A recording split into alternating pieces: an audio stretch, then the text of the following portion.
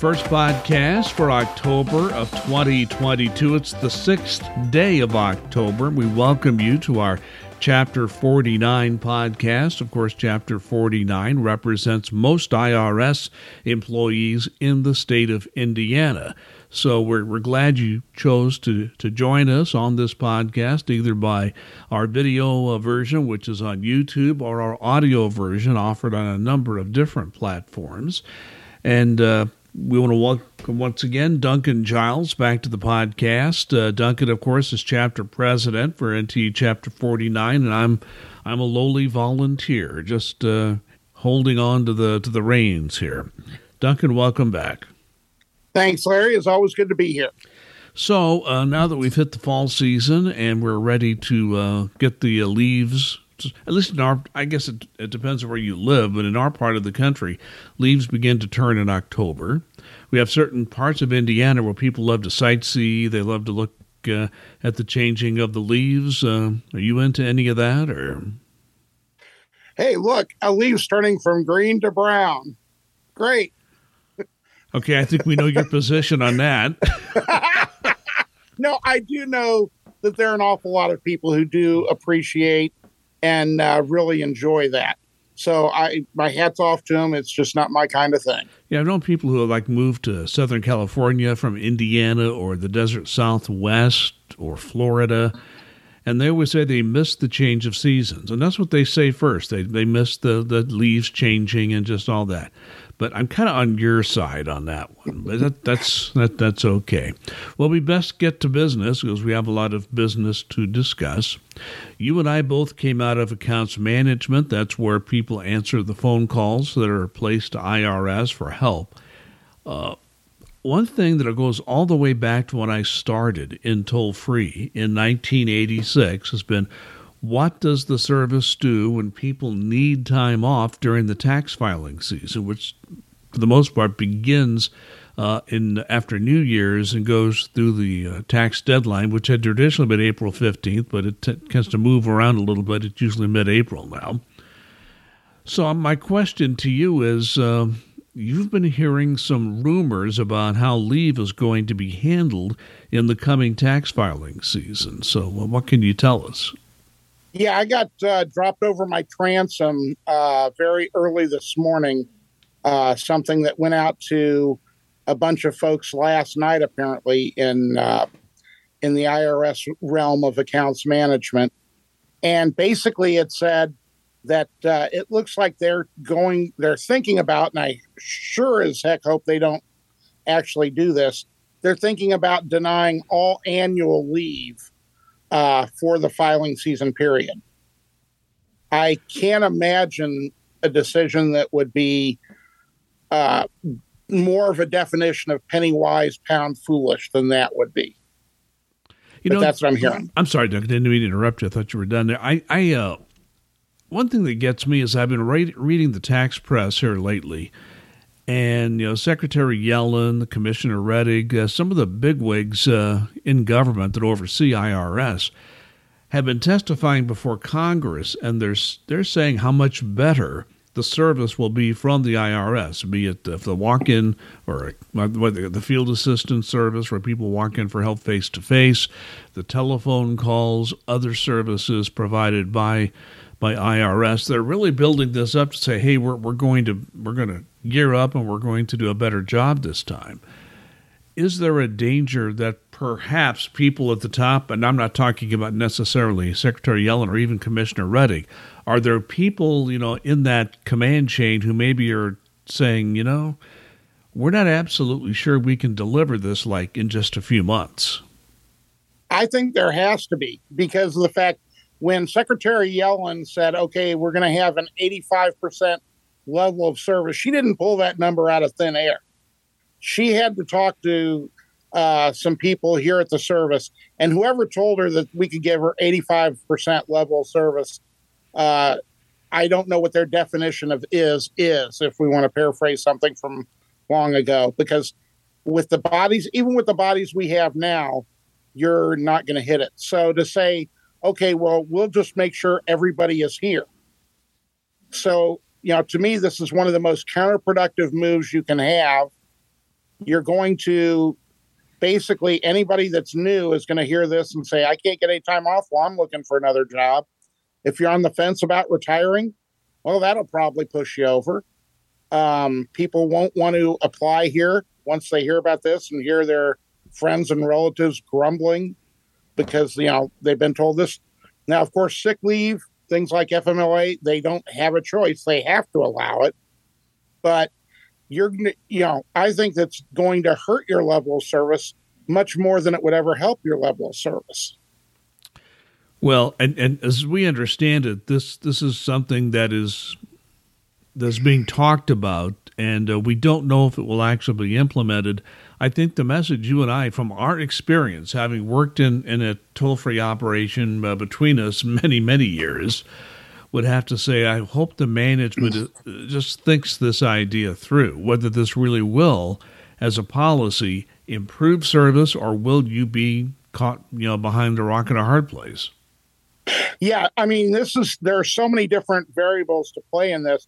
And National NTU, believe you me, I made them aware as soon as I was aware of what was going on. But, let's think this through. If a management official, I'm assuming this is going to apply to non-bargaining unit folks as well, because if a management official wants to take some time off during filing season, well, somebody's going to have to act for them, and then somebody's going to have to act for that person. And it's eventually going to come down to somebody who's on the phone is going to have to be taken off the phone to act for someone. And again, does that mean nobody who is NBU is going to be able to take leave as well? I don't think that they've thought a lot of this through. Like I said, National NTU is very well aware of this, and I'm sure is expressing the pitfalls of this to the powers that be in accounts management. So more to come on it. But again, this at this point is just rumors that I've heard, but it was pretty strong rumor based on the email that I saw.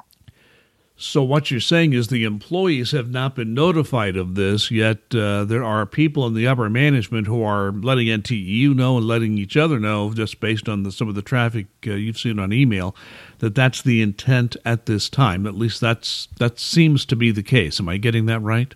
Yeah. And, that's what I really appreciate is there are a lot of good executives out there. In the service. And a lot of them like to let me know things if they think it's not right. And so something along this line I can see is not right. They can see it was not right. And they want light shined on this. And I think that's a great thing to do to try and make sure that, we stop something from starting to roll down the hill before it can be stopped.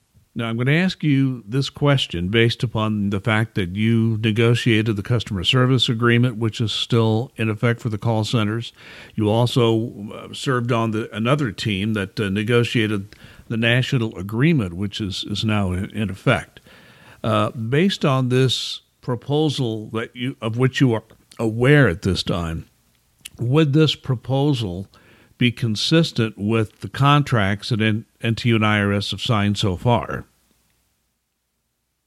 I don't believe so. It's certainly not the intent. It's absolutely not the spirit, if not the letter. And if they're going by the letter, I can tell you that I have taken a look at the sections in both the customer service agreement and the 2022 national agreement that would fall under this.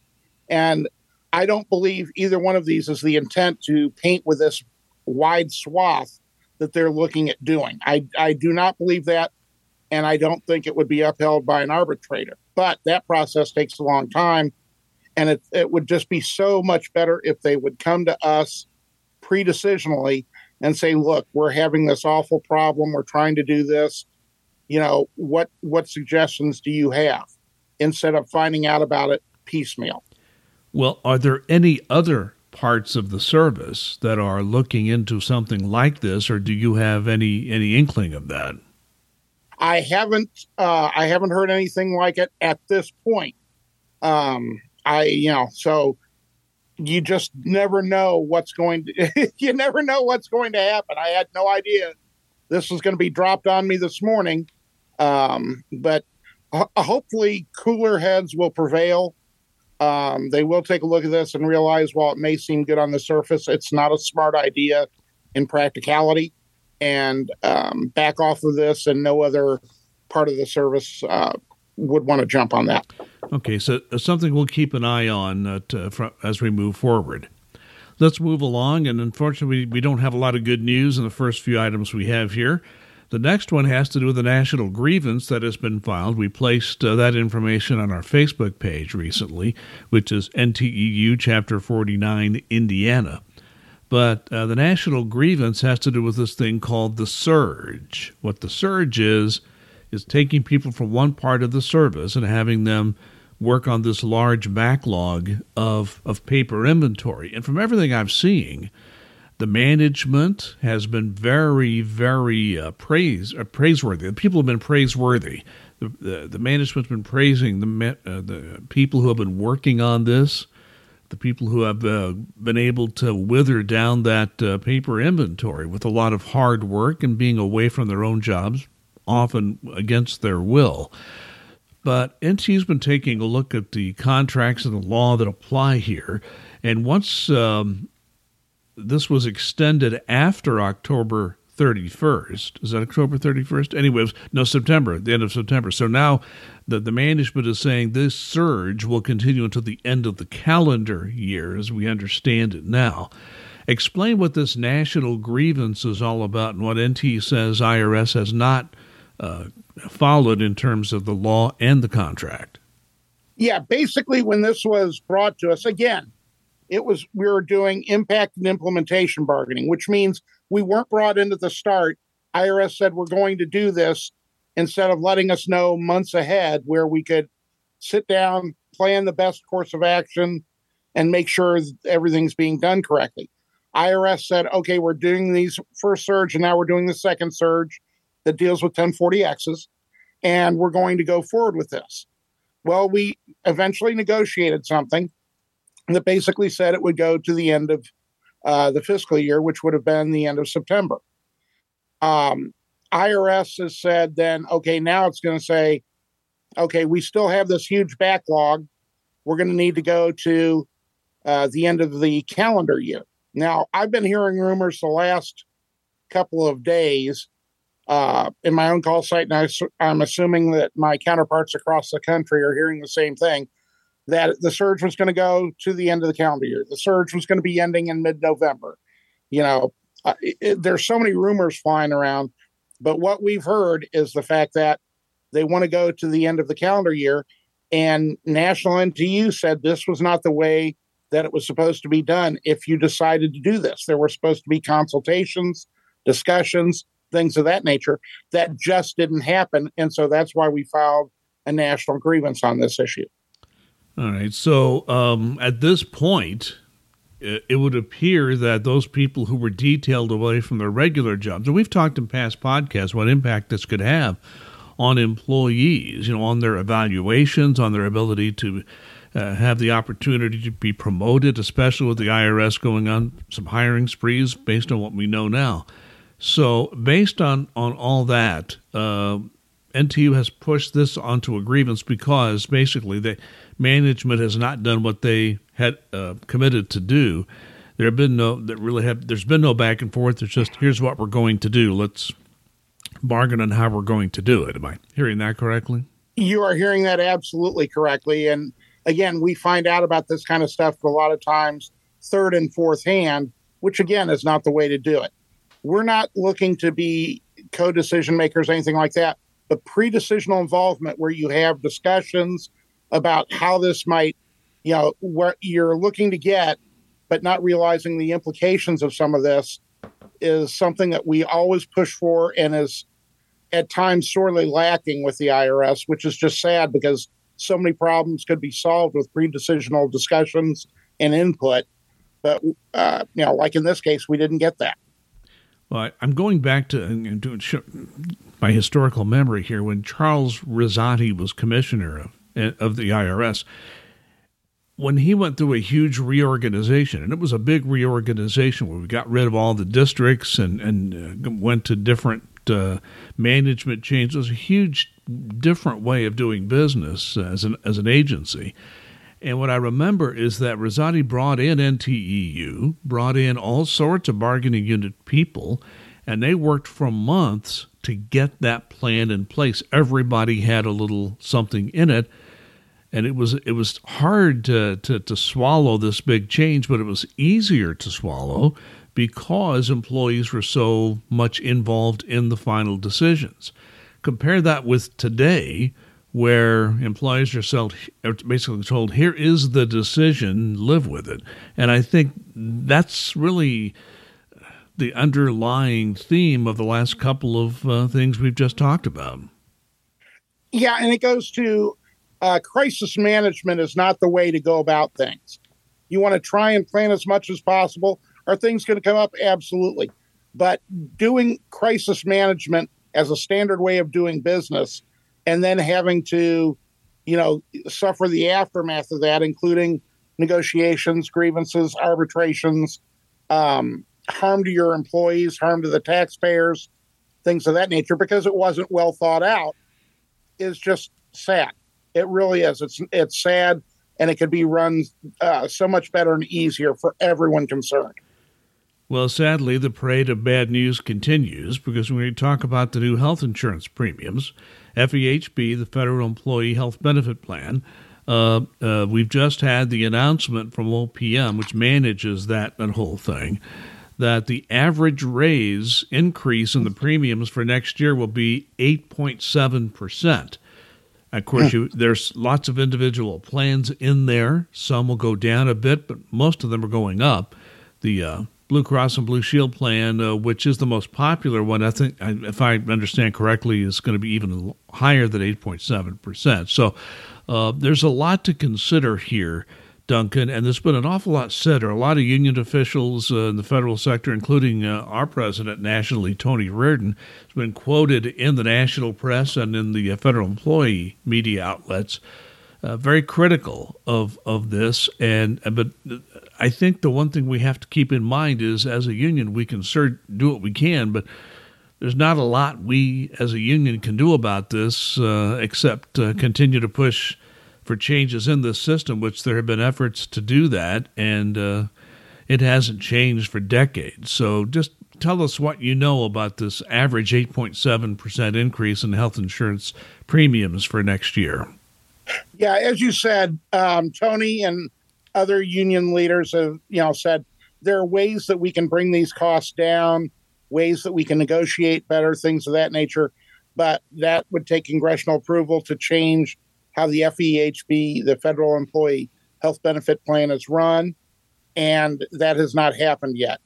What I would urge people to do, and we'll talk more about this during open season, but please, please, please, for the sake of you, your family, and most importantly, your pocketbook, compare plans. Don't just say, well, I've had this big plan forever. It's been the most popular plan. You mentioned it earlier. I'm just going to stick with this one. Well, there are a lot of similar plans out there that you can find that'll give you the same coverage for a heck of a lot less premium money. The same type of deductibles, the same type of prescription plans, those types of things. So you absolutely want to shop around. NTU members get to use, once open season comes, the consumer's checkbook, which we do every year, which has all the information for the different insurance plans, which is a wonderful, wonderful tool to look at to compare that. You find out some plans that might work for you. You contact your primary doctor's office. Do you accept this insurance? And if they say yes, then you're good to go. You're saving yourself some money, but still protecting yourself and your family. And that's something to keep in mind. And one thing I want to remind people about, and you said this, there'll be an open season coming up in just a few weeks, and we'll talk more about it then. But that consumer checkbook that you mentioned, if you're not a member of NTEU and you go out there and buy that, you have to pay for it. As an NTEU member, you get that benefit of that checkbook, which gives you a chance to compare all of these programs and gives you a chance to see what's best for you. Absolutely, Larry. It's one of the benefits, one of the many benefits of being a member of NTEU. And I can tell you from personal experience, that's come in very, very handy. And I use it now every year to take a look at plans, make sure that I'm on the right one for myself, and just to want to make sure that I'm getting the best value for my money. Well, let's talk about something else now. This is something we try to remind our people about who are members of NTEU. We do it every so often, and we want to do it again, that when you change your address, and people move all the time, right? And that's fine. Nothing wrong with that. If you stay in one place, that's fine. And if you move a lot, that's also fine. But whenever you move, you are required to tell your employer, the IRS in this case, what your new address will be. And you figure, okay, that's all I need to do. If you're a member of NTEU, that's not the only thing you need to do. IRS does not notify NTEU of your change of address. You need to notify NTEU when your address changes. And Duncan, it's really a very easy thing to do, isn't it? It absolutely is, on the NTEU.org website. And it's something that I get members all the time. I've not gotten anything from NTEU, or I didn't receive this, or I didn't receive that. And the first question I always ask is, have you moved recently? Well, yeah. I let the IRS know. Well, unfortunately, like you said, the IRS doesn't let National NTEU know, so we're still using your old address. So, yeah, I would urge anybody that's not getting the materials that they usually do or is moved recently, go on NTEU.org. Very simple to do a change of address on that. Just a few simple steps and you're done. You don't even need an email. It's just basically click on a few buttons, put your new address in, and it's taken care of. It's very important for several reasons. One is that there are a lot of very informative mailings you get regularly from our NTEU national office. They do a very good job of sending out these really nicely done newsletters. Other mailings that you would want to receive from the National Union as well. And at Chapter 49, when we conduct our local elections, they are all done by mail. So you need to have a current mailing address. Now, there's not an election this year. There will be next year, I believe, if I remember correctly. So I guess that there are many reasons why you should keep your address. And even if your email address doesn't change, you need to have your mailing address, right, your snail mail address up to date. Correct, Duncan? Well put. Absolutely great reasons for that. And so, yeah, please go on the NTEU.org website if you think there's a chance that we have your incorrect address, and you can do it very easily. You know, Duncan, last week when you and I were talking on the podcast, we had one of our many cliffhangers because we were on recording this, and I try really hard to get the recordings up online as quickly as I can, but at the time we were recording it, the Senate had passed a continuing resolution to keep the government funded. It was in the House, I believe, the day we recorded it, and the president was poised to sign the CR, which we call it, continuing resolution to fund the government. It was all done in time before the end of the fiscal year, just by a few hours, unfortunately. Again, this happens way too often. The good news is we have funding. The bad news is the funding is only for 10 weeks, and it's based on last year's budget, which, of course, is a cut when particularly as inflation hits everyone. So we do want to warn people we're going to keep an eye on this for you, but we are hoping the budgets will be completed within this 10-week period, but we are in an election year. The entire House is up and 1/3 of the Senate. So, people are out campaigning and maybe doing that more than being in Washington to get the budgets done. So we just want to warn people that we will keep an eye on it. Hopefully the budgets will be done in plenty of time, but if they're not, we will certainly let you know. Yeah, this is one of those things where kicking the can down the road to close to the holidays. And we hope that, like you said, that they're getting this, especially in the Senate.